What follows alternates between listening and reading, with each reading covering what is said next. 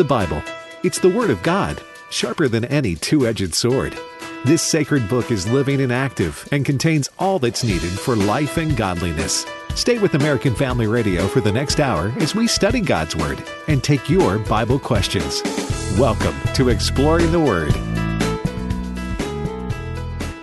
Well, good afternoon, ladies and gentlemen. I'm Jim Stanley. It's my privilege to sit in today for Dr. Alex McFarland. You know, with me in studio is Brother Bert Harper, the host of the show. And Bert, thank you for letting me come and hang out with you. Thank you for, pinch hitting yesterday and back with you today. And so Alex off one day, me off another one. Let's see if we might do it again this week. You never know. I think so, yeah. I think there's a day coming. There is a day coming. It's funny. I feel like, if I have been a football player many decades ago, but it's like putting on a different jersey. Now, I got to tell you, though, I can come a lot closer to filling in for Brother Bert Harper than I can for Dr. Alex McFarland. Listen, I appreciate that, Dr. Alex McFarland, and I'll say it, he's not here. A brilliant mind. He chases a lot of rabbits, but do you know why? Because there's so many rabbits up there for him to chase. He knows things about everything that, I said, you have, and if he's read it, it's up there. It's there. He retains it. Sure does. But it's a joy to work with him, and it's a joy to work with you, Jim. Well, today we're in the 14th chapter of Proverbs, or the 14th proverb. Proverbs and Psalms, they are the books that can stand alone. Yeah. You have the first Psalm, the second Psalm. Well, in this case, you have the first Proverbs. But Proverbs helps us out, like Psalms, because it is plural. And so we're in the 14th proverb today in the book of Proverbs. And it's one of those, I shared it with Alex the other day, but you and I were talking a couple of weeks ago, I guess, and we were talking about it almost sounded like, nowadays it would be one of those things that somebody would make a voice recording and say, hey, I just said this. Let's hold on to it. Well, that's kind of what happens with Solomon, because some of the things here are like someone followed him around, and it's a condensed, remember the Reader's Digest condensed version? Yes, I do. This is like the condensed thoughts of Solomon, and they're just, one is going one way and then suddenly over here. But if you watch and you read them all together, it's amazing how much one relies on one before or the one to come. I agree with you. I've been sitting at my desk, and you call me the pastor at AFR, and people do drop by my desk, and we get to talk a little bit. And every once in a while, I'll say something. I'm going to write that down. And anyway, but chapter 14 of Proverbs, verse 1, what I did, 35 verses, my opinion, no hope of going through every one. Mm-hmm. And I'm not going to use a word that I use relevant. All of them are relevant. I was going to let you slide on that. No, I was not, and Jim caught me on that, but some are more prominent than others. There you go. And I think I got my word. And I've listed about 12 or 13 that I have as prominent. Verse 1 is one of those. Listen to this. I want those ladies who are driving home with their children in the back seat, or you're listening at your desk or whatever in your kitchen, but I also want men to listen. Every wise woman builds her house, but the foolish pulls it down with her hands. Mm-hmm. And it's not necessarily talking about the building. It is talking about the home. Right. And wise decisions. And here, the Bible talks mostly about men, but it tells about the strange woman. But here it's the wise woman and the foolish woman. But the word has, and you use an amplified, but it has the idea of builds up her house. Mm-hmm. In other words, they got the foundation, and she's building on that. Jim, that verse is powerful. Well, and it's not, like you said, it's not just the physical house. She's helping to build the economy of the house. You think of the 31 proverb, the proverb, the woman from 31, Proverbs 31. It's similar to that as to her wisdom and what she's doing.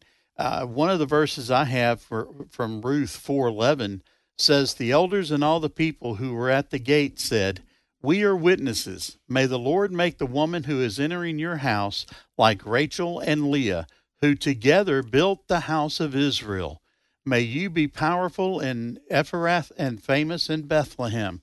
So it's one of those things, like you said, the Bible does recognize women and women who are very important. I think of Paul and how he mentions a couple of women. And so it's one of those things, but here it's the same type thing, who together built the house of Israel. That's high praise. That, and listen, someone that I dearly love, and his name is Alan Redpath. He's going to be of the Lord, but he left behind some awesome books.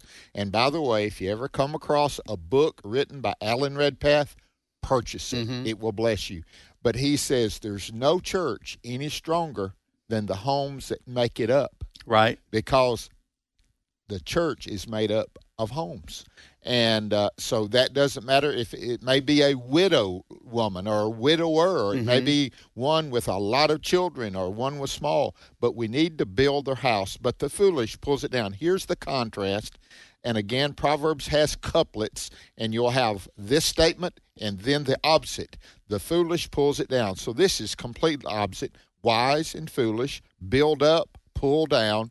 And so, Jim, avoid that. It talks about the foolish son. Here's the foolish woman. And so don't play the part of the fool. And here in this chapter, by the way, you have the main three characters are those that are wise or foolish, those that are scoffers, and those that are simpleton. And you want to be on the wise part of it. Right. And the other part of that I think that's important, Bert, is that the foolish one tears it down. But notice that it doesn't stop there. There's not a period. It says with her on hands. So just as the wise woman can help establish the home and help build the home, a foolish woman can tear it down just as easily. That's right. So we give that as a plea and an encouragement to the ladies. Now, I'm going to go to verse 7, and you may want to go back one, but let me get this and then. Go from the presence of a foolish man when you do not perceive in him the lips of knowledge. You better watch who you run with. And guess what? Foolish talk, foolish decisions will be revealed very quickly. You don't have to wait around long to find out where they're coming from. And it says, go from their presence. Don't hang with them. I'm just hanging. No, stay away. You will be caught in that web if not. I thought this was a great warning, Jim. Well, it is. And it's one of those things that you have to have. One has to have. Not, I know you have, but one has to have the ability in themselves to be able to judge, is that foolish or is that sound? Yep. And folks, let me tell you, I'm not talking about your conscience here. I'm talking about the presence of the Holy Spirit in your life that gives you that clarification. It's one of those things that you can tell pretty easily if someone's selling you a car or someone's selling you a car. You mean they'll make the promises that are impossible, right. Be on the alert for that. When I saw that, when you do not perceive in him the lips of knowledge, it will be, you want to hear what they're saying, And so I just found this is so real and so good for young people because, we want to hang with a gang, regardless. We have something in common. Right. Well, just because you have commonality with someone does not mean that you need to spend all your time with them. I grew up trying to tell my sons there's a difference in what I would say friends and pals. Friends you want to keep in, it may be a distant friendship. Pals are the things you do things with. You better watch what things you do with people and who you do it with, because it will come to haunt you later on. And sometimes it's like quicksand. It starts off with something simple. Hey, man, let's go do this. Not too sure about that. That's right. But then once you've gone and done that, they come back and say, hey, let's do this. Yeah. And just like you said, it'll come back to haunt you, but it's like quicksand. You take that first step and then you begin to struggle against it, or not struggle against it, and it's just hard to get out of. So if you in doubt, don't until you get clarification. I'll put it that way. Can I do one more verse here? Absolutely. Okay, you can open up the next segment. We'll do what you. Verse 12, there's a way that seems right to a man, but its ends is the way of death. I have that underlined. I had it underlined in every Bible that I have. There's a way that seems right to a man, but its end is the way of death. I'd say a secular worldview. Mm-hmm. It really leads to death. Religion and not a relationship with Christ leads to death. And one of the latter verses covers that, and we'll get to that. But there's a way that, man, we can reason things out, Jim, thinking that it sounds good. No, it's not. So you want to do what? Come back to the Word of God.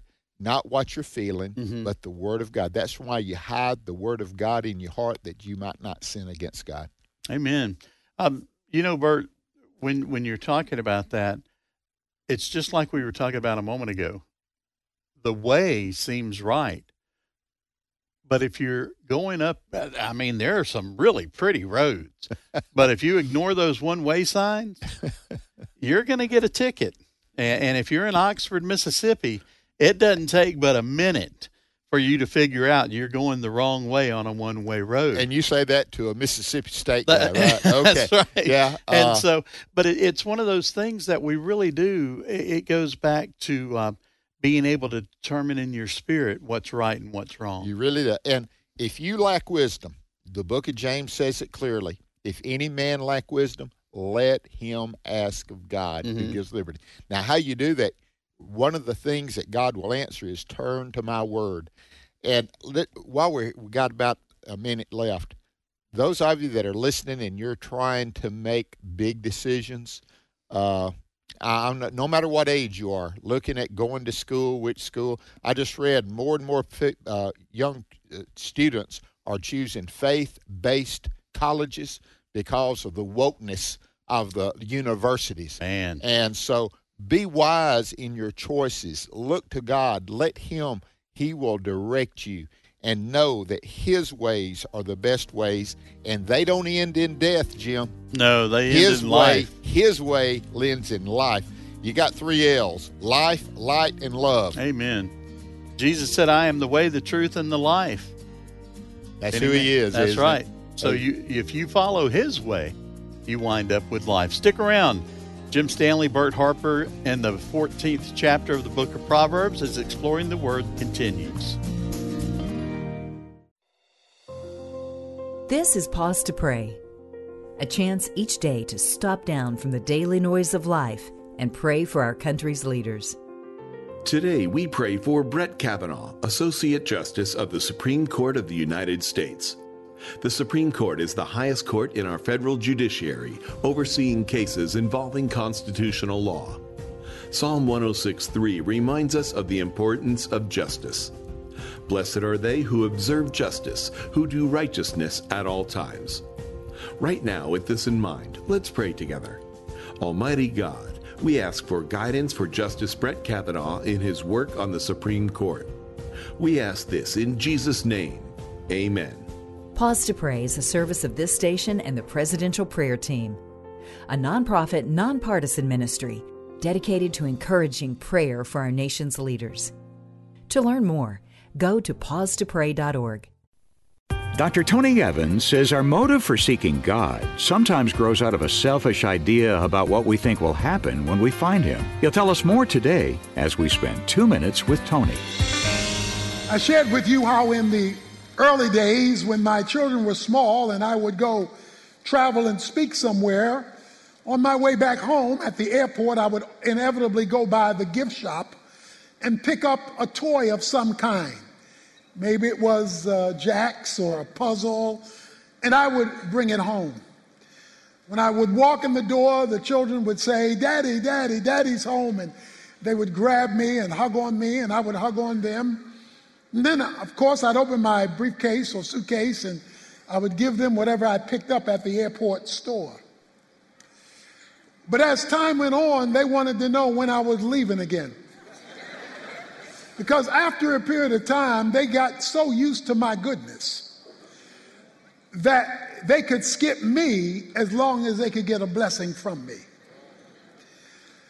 So I became, in my mind, less appreciated as a person and more appreciated purely for what I could do for them. What happened with my kids often happens with God's kids. They get so used to his goodness, so used to his favor, that they don't mind him not being there as long as he brings some gifts behind. And people want God for what they can get from him. They don't just want him because of who he is and what he has already done. Discover what it means to have a real relationship with God through Jesus Christ. Visit TonyEvans.org and click on the Jesus link. There's a quick video that explains everything and some free follow-up resources. Then join us next time for 2 Minutes with Tony. Search me, God, and know my heart. Test me and know my anxious thoughts. See if there's any offensive way in me, and lead me in the way everlasting. Psalm 139, 23, and 24. American Family Radio. We've all searched for the light of day in the dead of night. We've all found ourselves worn out from the same old fight. We've all run to things we know just ain't right. And there's a better life. There's a better life. If you got pain, he's a pain taker. Good afternoon and welcome back to Exploring the Word. I wanted that song to play to that part. You got pain, he's a pain taker. Amen. And there are people all around the world who are hurting. You know, we think of California and the mudslides.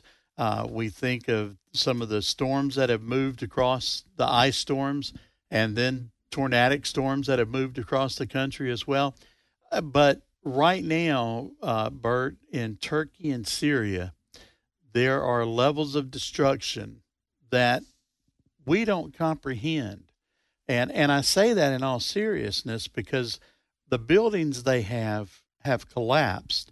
And, you know, there are thousands of people digging through the rubble, but unfortunately they have found somewhere between 5,000 and 7,000 folks that were recovered. They weren't rescued, they were recovered.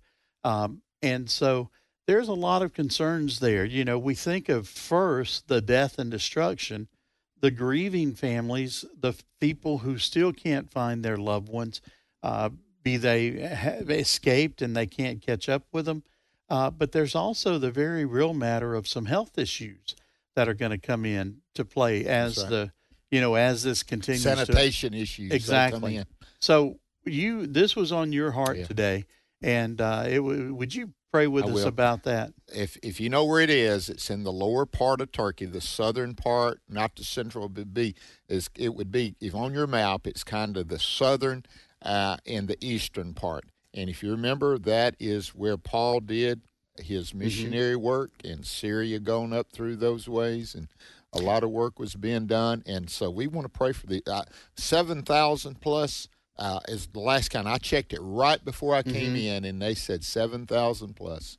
So we want to pray for them. And one of the other things, you know, there were a lot of refugees in that area who were trying to get into Turkey.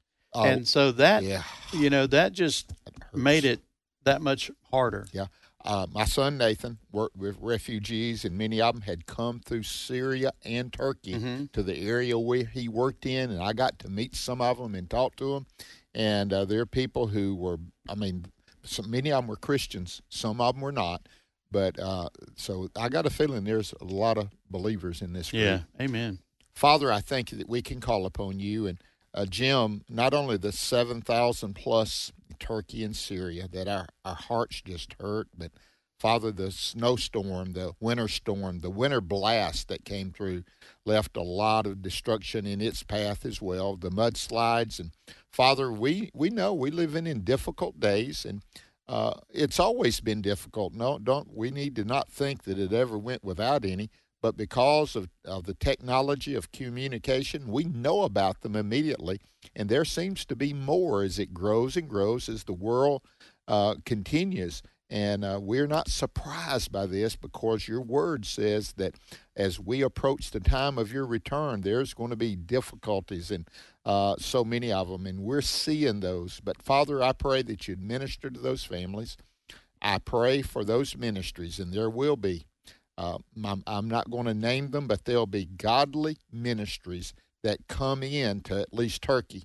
Syria is on that edge where they've been quiet and they've been harmful in the area of destruction concerning, the cruelty that they would mete out. And so, Father, I pray that this would open them up to Christian ministries that would be willing to come in if they can share their faith, that others would see the hope that's in Christ.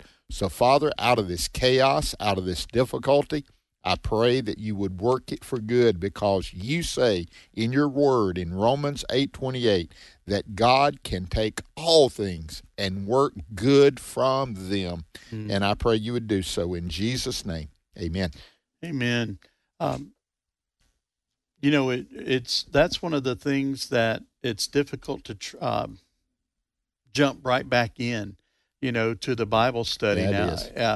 Because when you've looked at that, when you see that, and, folks in Mississippi, they understand what tornadoes can do and how they can just rip the homes from their foundations. But this is one of those instances that, I don't know of I guess San Francisco, probably 20 years ago or more, where they had the earthquake there that shattered the highways and during the World Series.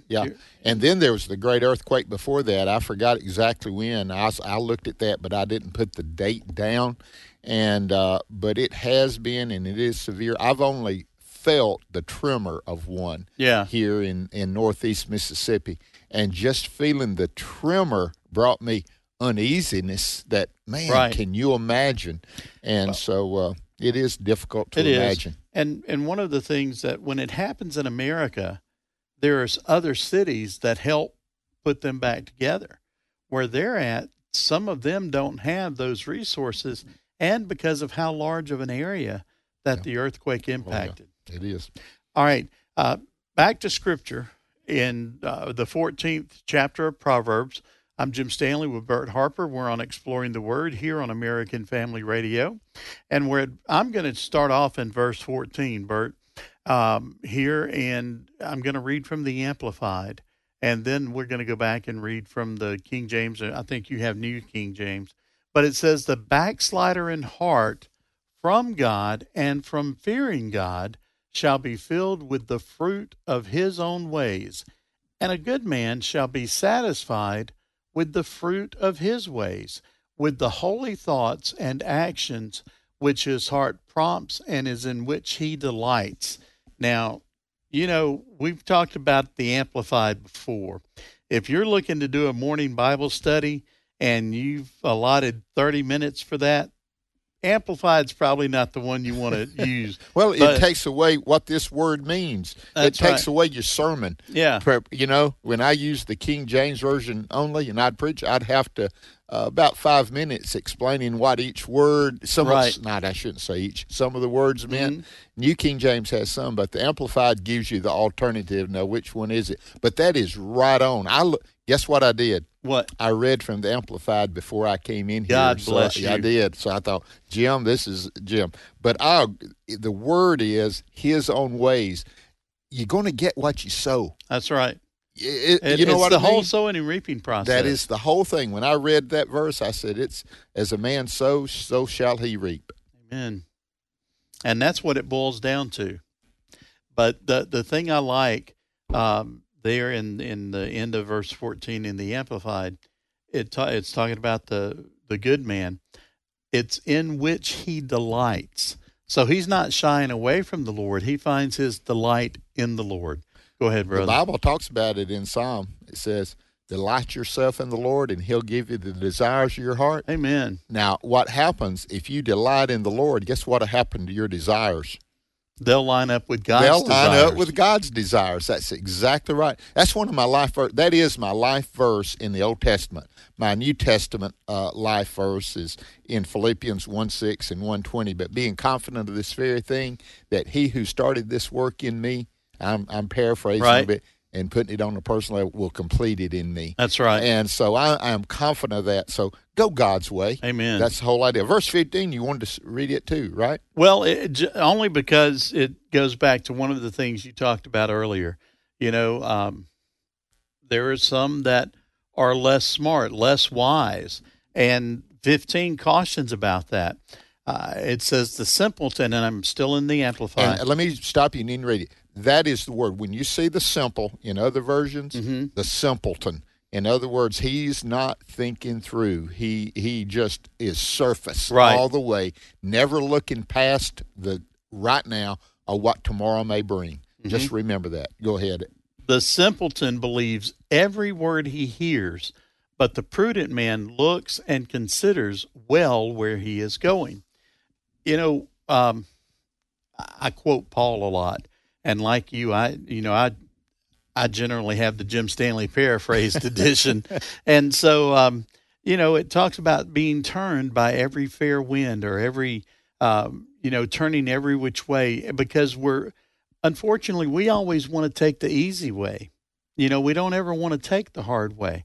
But sometimes following the path of God takes us the hard way. However, it goes back to what you said a minute ago. He shall finish or complete that work that he started. And so I think this is one that's important because we don't want to be simpletons. We want to have that, again, going back to the presence of the Holy Spirit, we want to be able to weigh and balance what those words are. The path of least resistance is usually not a good path. That's right. And it is just that way. It's hard to do. And so Jim, what a verse. Now, I want to read verse 17 and verse 29 together, and then I'll go back to one. Verse 17 says, he who is quick-tempered acts foolishly, and a man of wicked intentions is hated. Now, listen, if you would, at verse 29. He who is slow to wrath has great understanding, but he who is impulsive exalts folly. Quick-tempered, quick decisions, those things, impulsiveness. Some of us let me just be honest, some of us have to be warned about being impulsive. Bert Harper, from the time I was in grade school all the way, that's something that, quick, to say, I'll do this. No, observe things. The Bible talks about in the book of Proverbs about, getting advisors. Trust them. Don't be too quick to pull your thoughts, and don't be too quick to express them either. Right. Now, when they're right, don't be fearful of not expressing that which is right. But at the same time, if it's open your mouth and you'll reveal what's there. That's right. So closed mouth might be a thing of beauty sometimes. Yeah. But notice it is that of quick-temperedness and impulsiveness. The book of Proverbs really warns against those. Sure does. Ephesians 4:26, going back to my man Paul. Be angry and sin not. Let not the sun go down upon your wrath. But be ye angry and sin not. Anger isn't a sin. However, if you have that quick temper, if you respond quickly out of anger without taking a moment, so it goes back, you find the wisdom there in Proverbs, and you find the how to act on it, if you will, from Paul. Be ye angry and sin not. Now, that doesn't mean to simmer and get bitter about it. It simply means to think it through. Yeah. Find a way that is not sinful to respond to it. Anytime you're out of control, you're going to make a bad. And I don't mean you controlling everything, but letting your anger get out of control, letting your fear get out of control. Will fear ever go away? No, fear will always be there, but it has the faith to trust God to go through your fears. Amen. And so you've got to learn to deal with anger. You've got to learn to deal with fear. And those things, through the power of the Word of God and the Holy Spirit of God, He can help us avoid impulsiveness, and he can help us to avoid fear. He can also help us to avoid people-pleasing and saying, okay, I know this is the path of least resistance, and more people would like me if I'd say this. That's right. But thus saith the Lord, thus says the Lord, and I need to follow him, and sometimes I need to let it be heard.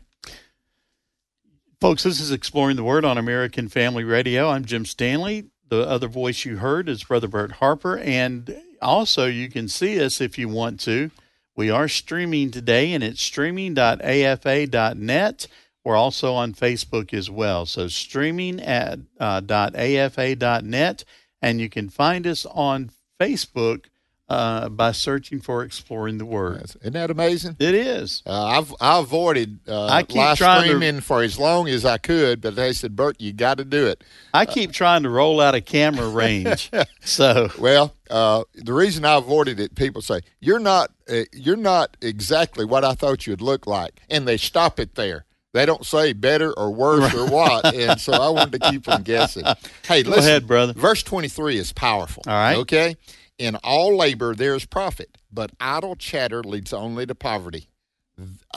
That sounds like Ben Franklin. I think Ben Franklin may have read some of the Proverbs. Absolutely. I really do, because he did have some, wise sayings.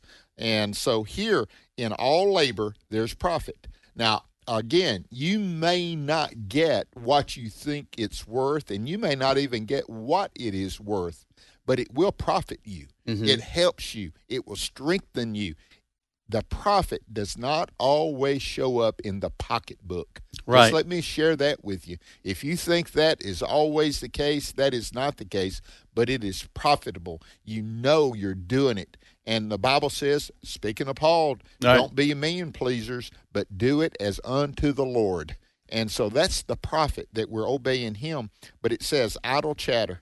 Every word's going to be brought into judgment. That of all the things that I've read, that one really does bring about, because I enjoy humor, and I enjoy getting a plug on one of you guys that I work with, and they're all laughing and smiling because they know I do love to do that. And I say, okay, Lord. Well, it's only because we're so innocent. Yeah, I know. And but so be careful what you do say. Right. Have you learned that you can pray for someone without knowing all the information? Yeah, you can. Absolutely. One last word, verse 34. Righteousness exalts a nation, but sin is a reproach to any people. America, we need righteousness to prevail from the White House to the courthouse to our house. Amen. Righteousness needs to prevail. Hey, that number is 888-589-8840. Jim and I would love to hear from you today. Hello, I'm Sam Rohr, president of the American Pastors Network, a growing national network of pastors committed to the authority of Scripture and preaching the whole counsel of God. We believe biblical obedience is the foundation for revival, and impacting our culture for Christ is our duty. For too long, the pulpits of America have been silent on the important issues such as marriage and family and assault on our liberty. Join us in the battle for truth on Stand in the Gap weekend, Sunday evenings at 6 p.m. on American Family Radio, and visit us at AmericanPastorsNetwork.org. Sandy Rios 24/7. It's not a morning show, it's an all-day show, fueled by the wit and wisdom of Sandy Rios. If you have a smartphone, I think you should download the AFR app. Sandy Rios 24/7 is on the podcast page at afr.net. I have, so many listeners from the radio show who are now listening to the podcast. Sandy Rios 24/7. You live my prayers all the time. Sandy Rios 24/7 on the podcast page at afr.net. We live in a day when America's families are under attack like never before. Buddy Smith, Senior Vice President of the American Family Association. The war against biblical principles rages on numerous fronts. The Internet, Hollywood, Washington, D.C., America's corporate boardrooms, and the list goes on. At American Family Association, we're committed to standing against the enemies of God, the enemies of your family. And we recognize it's an impossible task without God's favor and your partnership. Thank you for being faithful to pray for this ministry, to give financially, and to respond to our calls for activism. What you do on the home front is crucial to what we do on the battlefront. We praise God for your faithfulness, and may He give us many victories in the battles ahead as we work together to restore our nation's biblical foundations. He who walks with wise men will be wise, but the companion of fools will be destroyed. My name is Abraham Hamilton III, and this is the Hamilton Minute. The American Enterprise Institute conducted an empirical study to understand the decline of religious faith in America. They concluded the data seem to show the main driver of secularization in the United States is government spending on education and control over the curricular content taught in schools. Why? Because children learn more at school than reading, writing, and arithmetic. They imbibe a whole set of implied assumptions about what's important in life. Faith in God becomes a sort of optional, weekend hobby akin to playing tennis or video games. And our tax dollars pay for it. Listen each weekday from 5 to 6 p.m. Central for the Hamilton Corner with Abraham Hamilton III, Public Policy Analyst for the American Family Association. Welcome back to Exploring the Word on American Family Radio.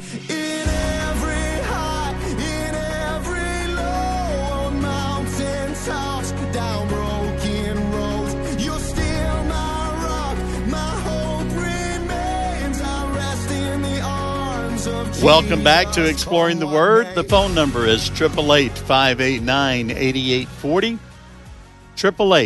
888-589-8840. And if you're not able to get on the air today with us, you can send your questions to word@afr.net, and we'll try and answer those on a future program. Now, Brother Bert, before we go to the phones, we'll let them load up a little bit. So before we go to the phones, there were a couple of verses that you wanted to be sure we got in. Verse 32. In Proverbs, I know wisdom personifies Jesus. I know that. But is he seen anywhere else in the Proverbs? Wherever so often you do. But verse 32, Proverbs 14, I thought was clear. The wicked is banished in his wickedness. In other words, you've made that decision. Wickedness, you follow through with the choices you make. But the latter part of verse 32, but the righteous has a refuge in his death. Listen, for the believer to be absent from the body is to be present with the Lord. And when I read that, I underlined it, put a point to it, and I said, there's the salvation right there in the book of Proverbs.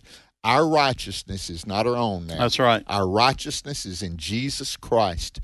But we're not saved so we can sin more. We're saved so that we will follow Christ. And what happens when we follow him, it doesn't mean that we become sinless, but it usually means we sin less. That's right. And so our righteousness is in him, not our self-righteousness, but he gives us refuge. You know, you were talking about that refuge being the refuge from death, being in Christ. We've been quoting Paul along with Solomon. Don't stop now, do That's we? right. Quoting Paul along with Solomon all day. So 2 Timothy 4:18 says, the Lord will rescue me from every evil work, and he will bring me safely into his heavenly kingdom. To him be the glory forever and ever. Amen. I just got one thing to say. Hallelujah. Amen. That's good stuff. Well, let's go to the phones. And we will take and talk to Rose calling from Kentucky. Rose, good afternoon. Welcome to Exploring the Word. Hi. I've got a question from the Old Testament. In the incident of the golden calf, where Moses went up on the mountain and he came down and the golden calf was being worshipped, how come Aaron, who was the high priest and seemed to have a lot of responsibility while Moses was away, why is it that he got off? It seems to be scot-free while a lot of the Israelites were killed. Okay, let me share with you. A lot of times when it looks like someone got off that free, they did not. Aaron had to live up. He had to take ownership of it. But let me just say this about Miriam and those. Miriam seemed to be, if you read the story, the instigator behind it all. And let me just share with you, starting the issue and following through with it is a very bad thing. You remember over in the book of Proverbs, it talks about some of the things that God hates, and one of those is that stir up anger within people and carries it through. Miriam seemed to have that, Rose, and I don't know. I trust God, and we're limited in what we know behind the scenes. A lot of times we don't know what I was going behind the scenes. Right. But if you read that through, she seems to be the instigator, and that was a very high price to pay. Sure was. I hope that helps, Rose. Thanks, Rose. Have a great afternoon. We're going to talk to Jeff from Texas now. Jeff, good afternoon. Welcome to Exploring the Word. Good afternoon. I have a question about just the age of Job and the age of Genesis and the time of Noah. I know that I've heard that in the times of Noah there wasn't any rain yet, and God caused rain during the flood. I've read in Job where both Job and God talk about rain in the Bible. So I was wondering if that means Job is newer or not, and how old each of those sections of the Bible are. Okay, great question. I appreciate you catching that, Jeff. Let me say, Job is the oldest book that has been penned, written down. Most scholars agree with that Job is early on. And it was during the time of the patriarchs, Abraham, Isaac, and Jacob. They're called the patriarchs. Job seems to have been written during that season. Now, Genesis was written much later. Moses wrote Genesis. Jesus declares that it was the writings of Moses. So Moses wrote it, but he was writing it from the perspective of history. This is what God did, and it was accurate, don't get me wrong, but it was accurate. So when he talks about it not raining on the earth before the times of the flood, it is true. But so the age of Job is patriarchal, 3,000 years maybe, Moses in Genesis is at 1,500 years before the times of Christ, right there, 15 to 1,200 years. So Job seems to be the oldest book written, not the one that contains the oldest history. Right. I hope that helps, Jeff. All right, Jeff, thanks for your call this afternoon. We're going to talk to Mark now, calling from Texas. Mark, welcome to Exploring the Word. Thank you for having me. Good to have you, man. What part of Texas you from, Mark? Well, it's a little town north of Houston called Willis. Oh, Willis? Willis, Texas. Wasn't Nolan Ryan from Willis, Texas? The great pitcher? No, he was down by Alvin. Okay, Alvin. I knew it was a name of one. That's right. But, okay, you can tell I was a Nolan Ryan fan. But go ahead, Mark. Thank you for calling today, man. Oh, thanks for taking my call. Hey, I needed to have a little help with the verse Luke 14:26, a little understanding on that one. Okay, let me read it. And let me read verse 25 that leads into that. I'm just going to take a minute. When you're looking at a verse, the word is context. What that means, is it in Old or New? And which part of the Scriptures was it in the Old? Is it poetry? Is it history? Is it prophecy in the New Testament? Is it part of the Gospels, the book of Acts, or is it Paul's writings? Know all those, and then zero in the chapters, at least the chapters before and after, and that'll help you. And a lot of times the Holy Spirit can give you more information than you believe He can when you do that. But verse 25 and 26 of chapter 14 of Luke, and great multitudes went with Him, that's Jesus, and He turned and said to them, if anyone comes to me and does not hate his father and mother, wife and children, brothers and sisters, yes, and his own life also, he cannot be my disciple. The way that I was instructed and the way it's written is in comparison to. In other words, in comparison to my love and my commitment, dedication, surrender, use any of those words to Christ, my thoughts and my desire to follow my mother and my father is compared hate. Right. And so, Mark, that is my understanding that, and notice what it says in 27 and 28, and I think it bears that up. And whoever does not bear his cross and come after me, he cannot be my disciple. For which of you intending to build a tower does not sit down first and count the cost? So you count the cost of leaving your father and mother.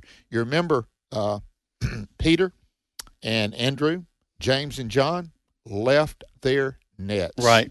Possibly, guess who else? Not just what, but who they left. They were called the sons of Zebedee. Mm-hmm. So their fishing company was probably called Zebedee and Sons. Right. Now I'm just using that as an illustration. Right. So they had to get out of the family business. They had to go into a different area, a different section, and following Christ. And what does that do to the parenting? What does that do to? It makes them, do you hate me that much that you would leave me? Right. So it's in comparison to. It is. And, verse 27, I'm in the Amplified, says, whoever does not carry his own cross, expressing a willingness to endure whatever may come and follow after me, believing in me, conforming to my example and living, and if need be, suffering or perhaps dying because of faith in me, cannot be my disciple. So that goes back to what you were saying. It reiterates that whatever we do for Christ should come first. Exactly. Our family second, our job third, et cetera. And so it really is about that relationship. If you don't know him, you can't serve him. Amen, Jim. And you have to know what he expects. Matter of fact, let me give you this. Here's what helped me. And Jenny and I share this sometimes in the conferences we do. In place of listing your responsibilities vertically, you list them horizontally, and you put God over every one of them. Right. God's even first when I'm home. God's at first when I'm work. God's at first even when you're fishing. God is first. He is over everything. You don't say, okay, I got my God part taken care of. Now I can work on my family. I can work on my job. No, God is over all. Amen. And that visual really helped me. Now I hope it helps everyone. Well, we got a call or two that may be coming in, but I wanted to get to this one that came in at Word. Okay. And I had to find out a little information. Is it anagrams? Is that the personality profile? Enneagrams? Is what I understand, and it's ENNIOGRAM. But anyway, it's 9 different personality types that it gives. And what Pamela wanted to know was, as a Christian counselor or teacher, should I use these? Well, let me just tell you this. I've used Gary Smalley's a lot. I have. His is easier to understand to me. A lion, an otter, a beaver, and golden, retriever. Those are easy for me to I can see what a beaver does. Lassie's not in there? Yeah, Lassie's not in there. But I did a conference, and I was talking about a golden retriever, and a man was hearing that. That's what his wife was. He came up Sunday morning after the Saturday conference and said, didn't know I was married to a dog. Oh, my goodness. I said, brother, you better reevaluate your words. That's right. But the Greeks came up with the personality types a long time ago. I'm just saying this real quickly. Melancholy, choleric, phlegmatic, sanguine. Everybody's heard of an extrovert and an introvert. Mm-hmm. Well, the 9 personalities, Pamela, if you're listening, I find nothing wrong with them if you keep it in the context that the Holy Spirit of God can take any personality and bring out strengths that help you to overcome the weaknesses. Now, what we do with our strengths, we like to parade them around, and our weaknesses, we want to avoid them. God wants us to look at our weaknesses as much as anything so that he can come in. What is the word? That he fills us, he directs us, he empowers us. And Paul talked about it. He is talking about, in my weaknesses, Christ is made strong. Amen. And so the personality profiles, I find them There's one that I would caution against. Which one? The investigator. Yes. You don't want to move from investigation to instigation. Better be careful with any right. of them. And you don't want to become the gossiper because of what you've investigated. So sometimes... Preach it, Jim. That's right. Sometimes but again, it goes back to what we talked about in scriptural context. Just because you know something doesn't mean you need to share something. Amen. Sometimes it goes back to what you said about prayer. You don't have to know why. You just need to know you do. Tim LaHaye wrote the book, The Spirit-Filled Temperament. Right. No matter what personality, temperament you might have, guess what you need? You need to be filled with the Holy Spirit so that he can use you for his glory. Amen. That's Jerry, after salvation, by the way. Right. Amen. Salvation comes before. It does. That's right. Jerry from Mississippi, welcome to Exploring the Word. Yes, sir. Thank you for taking my call. I have a question about that. It said forgiving of debt, and it said after 7 years you release. And my question is, do you think that the United States would be in a lot better position to walk by faith and do what God said do in that area, and watch God bless us? Jerry, thank you for your call. Amen, brother. Let me just tell you this. Anything we can do God's way. Now, let me say that. Forgiving debt and going on and acting the way we were, no, Jerry. But doing that and obeying God the rest of the way. You remember the woman that was taken in the very act of adultery?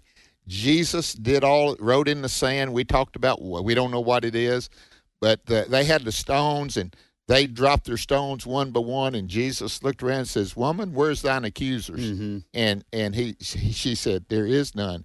And he said, "Neither do I accuse you, but the rest of it, go and sin no more." That's right. So, Jerry, if we could do that, the forgiveness, and then do it God's way, I would tell you that. I believe God would do a great work. All right, Jerry, thanks for the call. Hannah from Texas, welcome to Exploring the Word. Hey, Bert. Yes, I see what you want to say. I read that too, that anagram is from a demonic roots.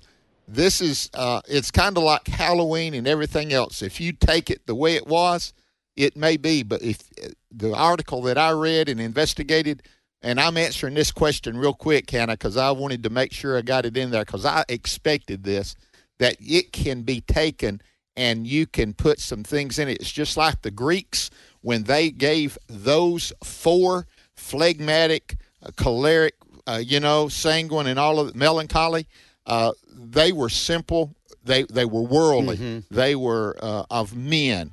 But it helps you identify them.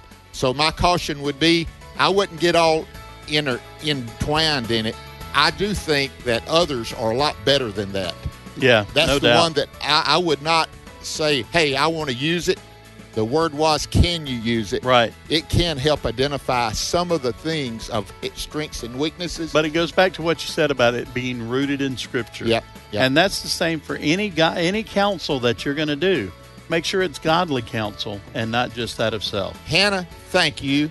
I appreciate it. I hope I know I cut you off because I knew my answer would be, I was ready for it. So thank you for calling me and helping me to explain more fully. Well, Jim, thank you for being with us today. My pleasure. And we're going to be back tomorrow. It's going to be Proverbs 15. Read ahead. The first verse will bless your heart and bless your life. We'll see you tomorrow on Exploring the Word. The views and opinions expressed in this broadcast may not necessarily reflect those of the American Family Association or American Family Radio.